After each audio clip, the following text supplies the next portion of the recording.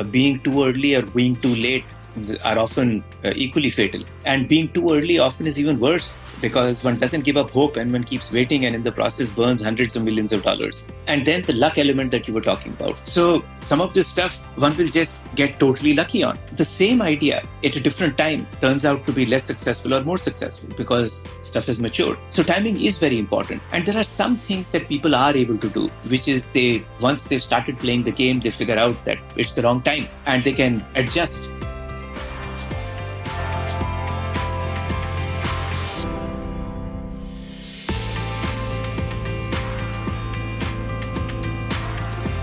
Welcome to Prime Venture Partners Podcast, a podcast for entrepreneurs looking to build and grow their startups. Learn about uncommon strategies and common traps from makers and doers of startup ecosystem.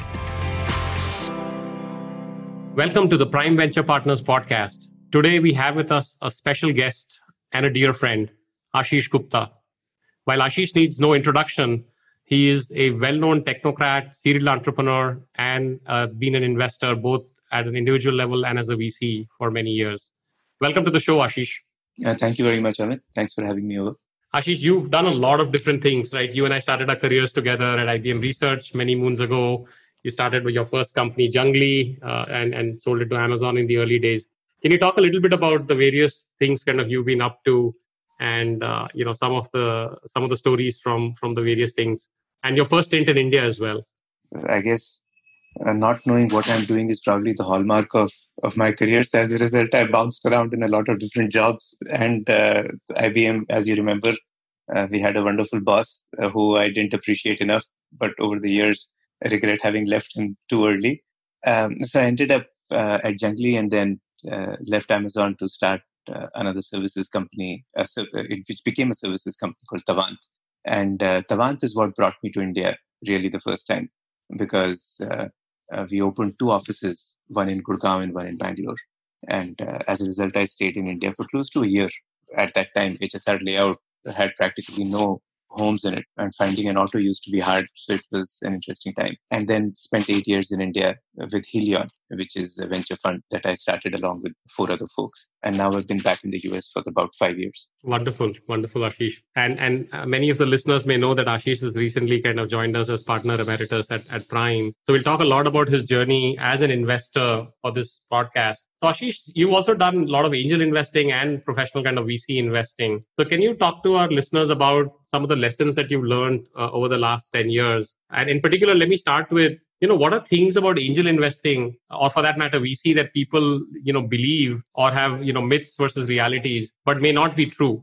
So one of the myths that I've heard from, or at least I think a myth from a lot of folks, especially those who are not in investing, is that somehow angel investing is a way to make money. I found that angel investing is more a way to exercise one's passion, and it costs a lot of money. So it is probably more expensive than golf or tennis as a way to keep oneself entertained. And once in a while, one gets lucky, which forms the apocryphal stories as to what draws the rest of the flies in, only to get fried on the flames of angel investing. But that is one. The other one, which I find as an investor is a very interesting journey, is that one can become a good investor by learning what works for others. And probably Warren Buffett is an interesting example. He's written more about investing than most other investors. So by that token, we should all have become Warren Buffett by now. But man, is that story a sad ending for most of us who have tried to emulate.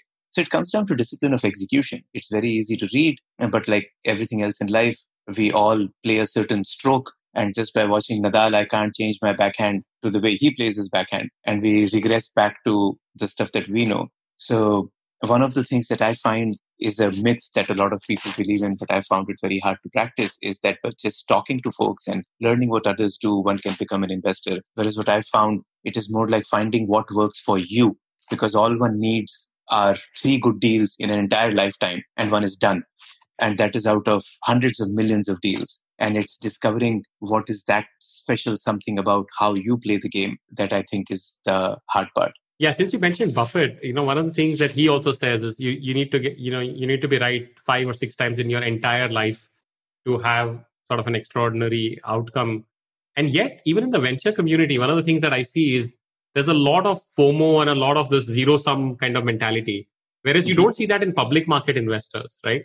Public market investors, you could invest in value, you could invest in growth, you could do that. Any kind of thoughts on why that, or why that is? Or is it that India has classically been a little shallow as a market in terms of market depth, and therefore there are only going to be so many few companies? So what do you think about that? Yeah, I think it does. I would agree with you that there is FOMO in the private world, and that comes, I think, because of a scarce resource. Because there is only one seat on this motorcycle, the motorcycle being any startup that is leaving at any point in time, and they will take only one rider on the pillion with them. Whereas the public market investing looks like a bus. As many people can climb into it as they want. It is still equally hard as to which bus to climb in. But that perception of a bus versus a motorcycle exacerbates the sense of FOMO in venture investing. Incorrectly so in both cases. In India, as you correctly pointed out, even more so, because there are only so many motorcycles out there, where in the US, there is an entire kafila of motorcycles that one could ride. So it's a more mature space. But I think it's more this motorcycle versus bus, given number of investors who can count, that does lead to it. So since you've also invested in the US and you were also a Kaufman Fellow earlier, do you see that landscape different? I mean, obviously it's a deeper market, no question, right? Yeah. A much larger economy. But in terms of just investing itself? It's significantly different. And I think it's different if you think of investment banking circa 1970s. There would be one investment banker who did everything. And then over time, it got specialized. There were tech, healthcare, blah, blah, blah. Within tech, there became internet bankers. Within internet bankers, there are advertising bankers and so on and so forth. So the US is much further along on this journey. And as a result, the market is significantly more specialized. Even starting 2006, if you look at, Helion's journey or some of the others, we all did everything. And as the Indian market has gotten more depth, people have become more specialized. So that is one. Two, I think it's the same thing as in the venture business, the startup industry. The US had HP going back to the late 50s, early 60s. So there is 60 years of startup tradition. Your neighbor is a VP of engineering, the guy at backdoor is a VP of marketing, and so on and so forth. Whereas in India, you got to hunt the experienced people down to get guidance. So that whole maturity curve is very different. The depth of market is very different. The fact that there are exits on a regular basis makes the market very different also. And it reflects in the mentality, in how many people there are of each type, practitioners that is, and how specialized any of these areas get. You can find VP of engineering recruiters that specialize only in back-end and performance-oriented companies. Whereas I think finding an executive level recruiter in India right now who specializes only in VP of engineering is still a way to go. And this is nothing good or bad. It's a matter of growing up as the market is growing up. And the India market is growing up at a much faster pace than the time that it took the US. Another thing that you've shared with me earlier is this whole notion of investing behind trends, right? So what do you think about, riding the next wave, right? Yeah. 2015 was all hyper local, and now suddenly edtech and healthcare is all the rage, and AI and what have you. Any thoughts on that? So I think trends are very dangerous because most of them turn out to be misleading. And venture is a micro business.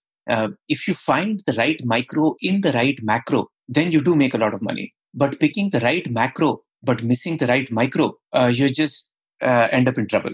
And a lot of macros turn out to be the wrong macros. ATM networks, a whole bunch of the telecom infra stuff. As soon as it was getting hot, it died out. Security turns out to be a oft-repeated macro theme, hyper-local, and so on and so forth. So I think, at least in my view, one needs to focus on the specific company that one is talking about, and then see whether it is in a market that is large, so that there is room to make mistake, as opposed to picking a right trend, but then getting the company wrong. Some trends, by the way, do turn out to be more valuable than other trends, but most trends turn out to be wrong. So, for example, if you look at e-commerce investing in India, in the 2008 to 2012 timeframe, dozens of e-commerce companies got money. Pretty much one is left standing, Flipkart. And I was an unfortunate investor in several of the others. So by no means is this claim of having picked the right one. We missed the right ones at Helion. But just as evidence that right trend and a whole bunch of other stuff got mixed into that. A lot of it was getting access to capital, which was the bigger driver than the trend itself. So I find trend-based investing a very, very dangerous way to go about trying to make money. So Ashish, if I want to unpack the micro trend or picking the micro in the macro, is that just a bet on a team, or is that a particular niche that you're going after, or is that just luck? Right? Like what does that micro mean, if you can elaborate? So indeed, the team makes a huge difference within that micro. Because in a new trend, the big advantage is you can make mistakes because presumably it is white space. And then the person who can make those mistakes and fix those mistakes turns out to be a much higher probability winner in a new trend. There are very few rules to follow. That is one. Let's continue to take e-commerce as the example. In that particular trend, fundraising skills would have been a huge differentiator for the people who would win versus the people who would lose. And then the luck portion comes in, as you called out. The person who had access to deep pockets, a deep-pocketed investor early in the game, had a much higher odd of winning that game, because it turned out that money was a huge determinant of success. And luck, by the way, is just an overriding theme across the board. So let us just remove that out, because over that we have no constraint. So therefore, I would reduce it down to the team's ability to be intellectually honest, learn, correct their mistakes within a trend. What makes a great team, and what makes a great sort of investable company in your mind? So the team actually is a very interesting one. And by the way, about 18, 20 years ago, two of us, a guy who's a senior exec at Facebook today, and we were both Kaufman Fellows. So we went and interviewed a dozen of the who's who in the venture industry: David Morgan-Thaler, Tony Sun, Len Baker, and the list goes on. And believe it or not, we did not walk away with not even one agreed upon set of principles on which they all invest. And these are all ridiculously successful investors. So with that caveat, I will tell you what I end up looking for. I mean, of course, one could agree on one, in that people should be smart, people should be honest. But I'm talking about stuff that goes beyond the basics. So the stuff that I end up finding works for me in a team is one is intellectual honesty. And by intellectual honesty, I mean the ability to face up facts. For those of you, especially given that most of our audience is in India, a lot of the stuff that the Gita talks about. So being able to look at facts, I think, is an extremely important one, even when they're unpleasant, especially when they're unpleasant. Outbound skills is another one. In some cases, that manifests itself as marketing, in other cases as sales, but it always manifests itself in the ability to sell the company to investors, to potential recruits, to other team members, and so on and so forth. The ability to think big but execute small, because if one doesn't think big, one ends up building a rinky-dink company. If one only thinks big but doesn't execute small at all, then one is trying to climb Everest, but one is stuck with analysis paralysis at base camp. And last but not least is adaptability. One thing is for sure, that whatever you thought is going to be wrong. So how does one keep changing as the game kind of plays out? These are four of the things that I end up looking for. And then there are table stakes. They got to be intelligent. You got to be honest. By the way, lots of people make money with people who are dishonest. So there is nothing wrong. It's just something that doesn't work for me. And I don't mean that as a left-handed remark. There are folks who get away with that, and power to them. But those are some of the things that you have to choose, which are on the value system portion and not on the skill set part. Ashish, if I may interrupt for a second, right? So how do you, these are hard things to assess, right? In terms of, intellectual honesty, maybe some are more skill oriented, like this, sales, marketing, outbound, or adaptability. How would you figure that out when you're investing in a team and you don't have all day and all night, or certainly not, months and years to make that decision? Some are easier than others. So actually, intellectual honesty turns out to be somewhat easier, because you can actually pick arguments and fights with founders on belief systems that you are actually antithetically inclined to, but you can still pick the contrarian position to find out. And especially in the course of a debate, you find out whether people are willing to change their minds. So one very interesting thing that Michael Dell used to do, he used to interview people for 12 hours straight. I don't know whether he still does that or not. They would join him for breakfast at 7 a.m. and they would stay with him till dinner. And a part of the thinking was that how long can a person keep up a pretense? And sooner or later that veneer is going to fall off and you'll discover who the true person is. And some of it does work for companies also. If one spends enough time, you begin to find out whether people do believe what they're saying. Outbound skills and marketing, you also kind of figure out. Adaptability is much harder because it's a much smaller area. Some folks Actually, Rishi Navani, who founded Matrix, once told me a very interesting thing. He would pick people who had dealt with adversity in their lives. And that would give him a sense of the fact that, and I'm sure he had many more things, but this was an interesting example of whether or not they were adaptable. So looking for historical stuff. Reference checks, I find, is pretty much the only reliable way of getting data, because I find I'm fairly easy to fool. So talking to people who have worked with folks in the past is, I think, a necessary precondition. Thinking big, executing small is extremely, extremely hard, especially for first-time entrepreneurs who have just come to you with an idea. And I have often gotten clobbered there. So I agree with you, Amit, that they are on different dimensions in terms of hardness, in terms of evaluating, and some element of risk is indeed very much there. And one thing that you do is you don't put up more money if you've figured out that you've invested with the wrong set of people, which, by the way, is a mistake that we as institutional investors often make because we fall in love, we don't give up hope, and we keep putting more money behind some of those companies. So some of these lessons actually carry over to round 2 of investing, not just on round 1. Very fascinating. Switching gears, Ashish, from teams to companies, right? So teams obviously are a critical part of the company, but there's also market, there's timing, there may be other things. We talked a little bit about trends earlier. So what would take a company to a great outcome or success beyond the team? Kind of any thoughts on that? That's a hard one. And while I'm sharing some of these things, there is an overriding theme, which is that all startups are an exercise in managing schizophrenia, in my mind. You tell people to be cash conscious, but they should spend on the right things. They should believe in themselves, but they should be willing to replace the folks with the right team members. They should listen to the market, but often the market doesn't necessarily know what it wants. Okay. So it's a series of these schizophrenic calls, which is why judgment turns out to be such an important ingredient of what companies succeed or not. So with that caveat, which is please take all of this with a large grain of salt, because it is that situational judgment which makes the difference between the right call and the wrong call. To your point, what makes companies interesting? I think the companies that turn out to be, in my mind, more successful than others, the CEO has a huge, disproportionate impact on successful companies versus not. While the founding team is important, the CEO turns out to be disproportionately important as time goes on, which, by the way, really pisses off people like me who have never been CEOs and who have been VPs of engineering or head of product or stuff like that. But the reality is that the CEO has disproportionate impact on the success or failure of a company. And that begins to sort itself out relatively quickly. Also, and people say this in many words, culture. And I find the elements of culture are more along the lines of, does the company do what it says?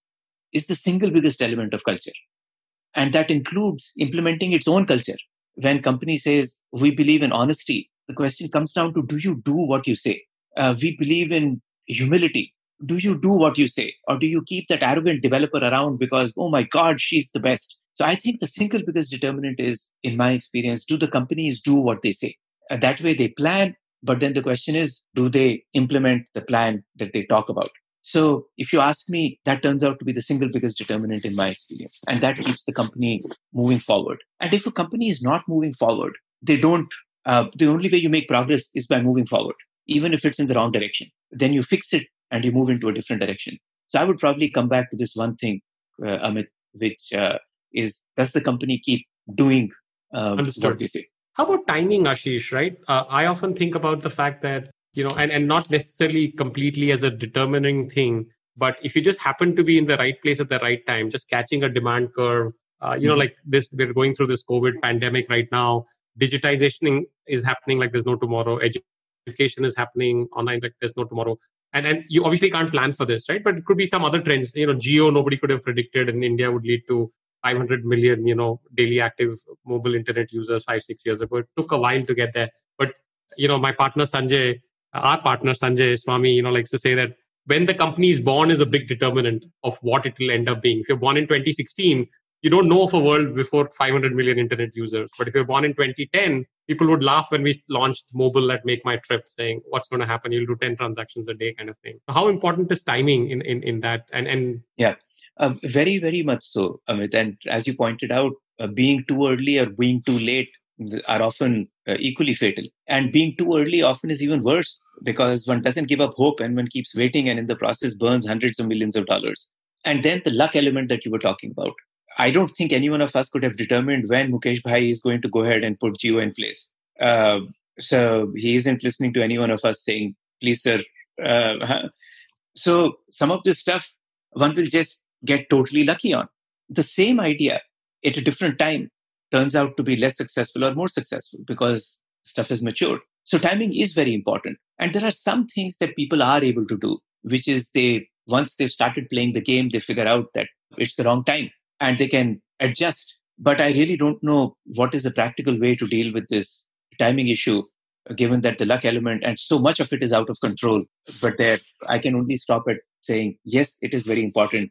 But I wish I had something more pragmatic to offer. Okay, so what do you do about it other than suffer its consequences? I don't. So there is one sort of lining around this cloud, which is that if you constantly keep at it, right, and there's a fine line between stubbornness and persistence. At some point, you may want to throw in the towel, right? And obviously, entrepreneurs are entrepreneurs because they're supremely optimistic and willing to take that leap of faith and willing to take that risk.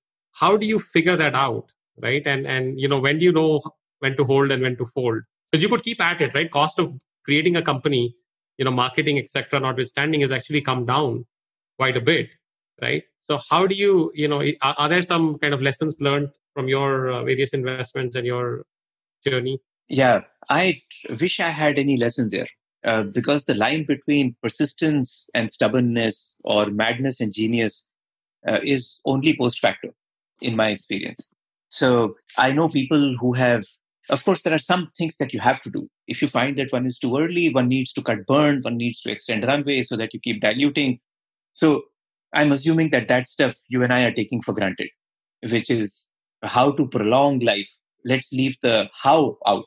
It is when and why should one continue to persist.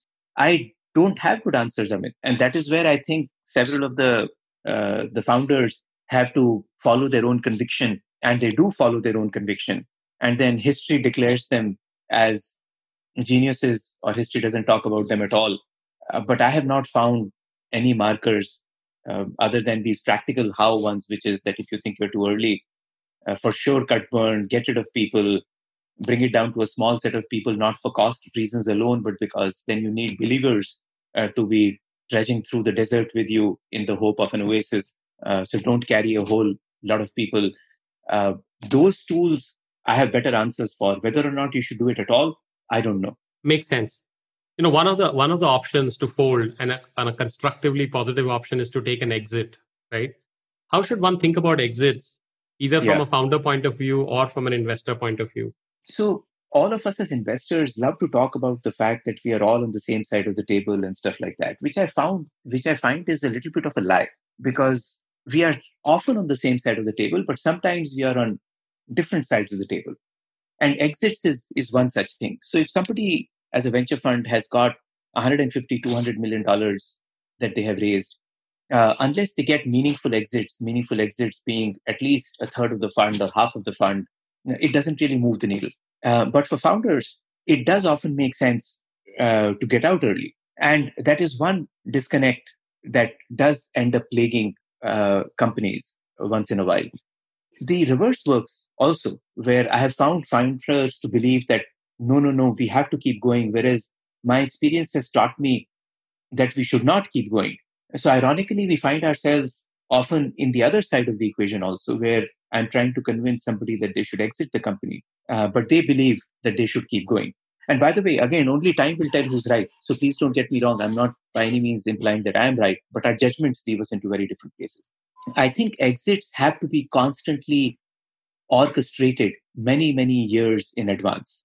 And one of the things that I have found allows you to create exit opportunities is creating serendipity. And this sounds like an oxymoron, but by that I mean the CEO needs to constantly build relationships with all kinds of people in an ecosystem so that serendipity has a chance to strike the company. Because a lot of acquisitions happen because people know you, people have heard of you, and so on and so forth. So building a steady stream of relationships, just like a CEO builds a steady stream of investor relationships, I have found to have meaningfully positive correlation with acquisition options going forward. So that is one recommendation that I would make to CEOs. But this is a area that gets totally ignored. And I would do that for years, 3-4 years, and keep building these relationships with potential partners, acquirers, competitors, and so on and so forth. I completely agree with that. I was once speaking to Jyoti Bansal, well before he sold out, 12 hours before his IPO.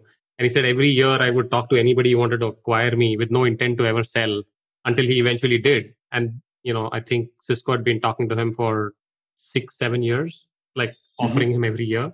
And it kind of helped him kind of convert. And of course, he was doing well all along the journey, but he had cultivated several such people should the need so arise. So I like that notion of creating exit opportunities, even at least as an option value. Yeah. And the caution there being that one needs to approach these conversations exactly as you pointed out, with zero expectation. And we are back to the Gita. So one should literally be having these conversations with a view that this is not because I want to sell the company, because that often makes the conversations very awkward, but rather a belief in the fact that a larger network will be of some use to the company, and do it from that first principles. But indeed, as you were mentioning, Jyoti, I have not heard this before, but makes a lot of sense. 6 years is a long time to have maintained a relationship which results in this, but not uncommon at all.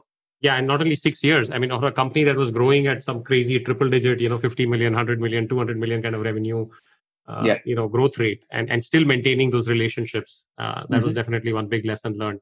Yeah. And just continuing along that lines, Ashish, right? And you were an investor in Make My Trip, and Helion was as well. And we went public in 2010. But a lot of companies are choosing to stay private longer and longer, right? What does that kind of mean? And, what are the implications of it? Yeah. So, Amit, I understand very little of this, but the little that I do understand leads to a fairly interesting set of, I think, existential crises around the notion of markets. I mean, one of the reasons people went public is because that was the source of capital. While most of us think of going public as a path to exit, it actually, the single biggest thing that it does is gives the company access to capital.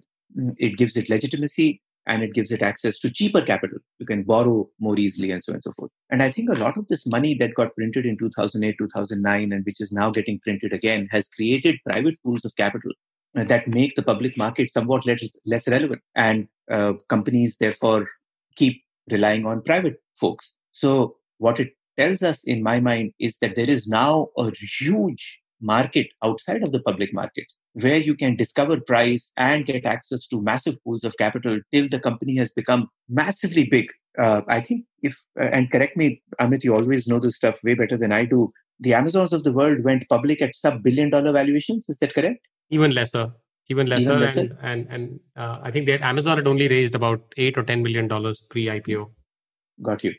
And look at the points at which the Ubers of the world are going public. I mean, how many? 2 orders of magnitude off. So it tells us that at one level, most of the value capture is happening in the private markets, and the public market is more and more for the suckers, which is not very good for the retail investor or for vast majority of mankind in general, and just points more towards the fact that wealth concentration is getting more exacerbated, and the private markets are one indicator of that. Very, very interesting, Ashish. We could go on for hours, but maybe just a couple questions before we wrap up here. Can you talk about things that you wish people knew, right? Both entrepreneurs and investors, that they don't, or perhaps are sort of left by the wayside? I guess one was just this notion of this exit planning that I mentioned. And the other one that honestly is probably more indicative of the fact that I'm getting old and should go to pasture than anything else. I find that more and more folks are coming off the view that good guys don't win, and that one has to be a jerk in order to do well. And it's amazing how founders that had a reputation of being nasty used to find it hard to get funded, whereas today they wear it as a badge of honor. That is one thing that I just struggle with. I'm not sure I can put it in the category of knowledge that is secret. It is, I guess, belief systems that are changing. What else can I can't think of what else, Amit. If something comes to mind. Yeah, one of the things you were telling me earlier was that, money is a kind of side effect of creating value, right? So you don't create companies for, making money. I mean, that's an outcome, right? That's not an input. Yeah, I do firmly believe that to be the case. And that is also another one that is changing. But Indeed, if one were to abstract it out at the level of outcome versus process, I think we can only focus on process, and outcomes will be what they will. You can eat right, you can eat salad, and then time will figure out whether or not my genetics overwhelmed my diet and I still ended up with a heart attack. But the process is what I can focus on. And that is extraordinarily true about companies. And one very interesting symptom of that is, do you focus on competition or do you focus on your customer? And you'll find that companies do a whole bunch of things driven by competition, whereas you have no control. Your competitor's CEO might not know what he or she is doing themselves, whereas I'm trying to figure out what they are doing. So talk of extrapolating into the ether. But yes, I would reaffirm what you said, that building a company is all about focusing on delivering value. And then maybe one will make money out of it, and maybe one will not. And being an investor makes it harder because as an investor, we have no control, and one is only talking about money. And yet I'm suggesting that don't focus on making money. That sounds totally crazy. But I do mean that try to find companies that are creating value and money will follow. Absolutely. One last question, Ashish, which is, what are any kind of tips or do's or don'ts for young entrepreneurs that are perhaps starting out today or in the last, 6-12 months? Just one or two tips of, what they should think about early in their journeys. A few different things. One is pay attention to cash. It's the single biggest reason companies die. And that sounds funny and not oxymoronish, but tautological and obvious. But you'll be amazed how little attention people pay to cash. The other one is be empathetic. You will find that empathy actually increases the odds of success. And empathy towards your customers, empathy towards your team increases the odds of success. And last but not least is, while this sounds very trendy, and my earlier comment about trends, become spiritual. You'll find that having no ego is a fantastic way to succeed, because then you listen to customers, you listen to teams, and you make the right decisions. And I would submit to you that whether it is Einstein or whether it is Warren Buffett or Bezos or Bill Gates, one of the things that you will find as a recurring theme, and there are counterexamples, by the way, is that a self is trumped by fact and market. And these are all signs of having no ego. So these are the three things that I would call out: cash, empathy, and try and get rid of your ego and be spiritual. That is a very profound note to end on. So we'll try and make it a little lighter for the users, but some real deep and insightful thoughts there, Ashish. Since you've recently just joined us at Prime as partner emeritus, and all of us have known each other for a long time, we all often joke and feel honored and privileged and lucky that we were able to kind of get you to affiliate with us. Maybe just some things about, how you got to know us over the years. I know Sripati and you were together at grad school. So maybe just about, something you want to say about Prime or any of the folks at Prime. Yeah, no, first, thank you for inviting me along on the journey. This is a intensely personal journey. And I know that the chemistry between all the existing team members at Prime is more like a family rather than anything else, and a family which is pretty honest with each other, as I've also witnessed some of those arguments over the years. So I'm really both grateful and honored that you all would have me along. It's funny that this is a team where, I don't know if you know, well, you do know. I know Raj for, close to getting 32 years. I met him as a grad student when I was a grad student, and he's been a mentor to me for that long. He was already a very successful entrepreneur then, and I bumped into him. And Sripati and I, of course, were at Stanford together as grad students, figuring out how to share a beer because nobody had any cash. And then you and I shared a boss at IBM. You were smart enough to know that he was among the most amazing guys one could work for. I was not, so I quit and went to Oracle. And Sanjay tried his best to get me involved in Rotary, but I could never quite figure out why I should spend my Sunday evening when I could spend it on a badminton court. Why would I sit around with a bunch of guys trying to do good? But that's how I ended up meeting Sanjay. And so I have wonderful memories, and wonderful memories, by the way, even more of eating food at each one of your homes, eating all the dahi in Sanjay's house and eating all the chutney in Sripati's house. So I have a bunch of wonderful memories. I'm looking forward to this journey. Absolutely, Ashish. We are equally excited, and I still can't forget how you kicked my ass in badminton every time we would go play in San Mateo or wherever you would take me on weeknights whenever I'd visit the Valley. But it's truly an honor and privilege to have you. And And I'm sure our readers will enjoy listening to this podcast. So thanks again for being on the Prime Venture Partners podcast. It was really good to have you. Thanks, sir.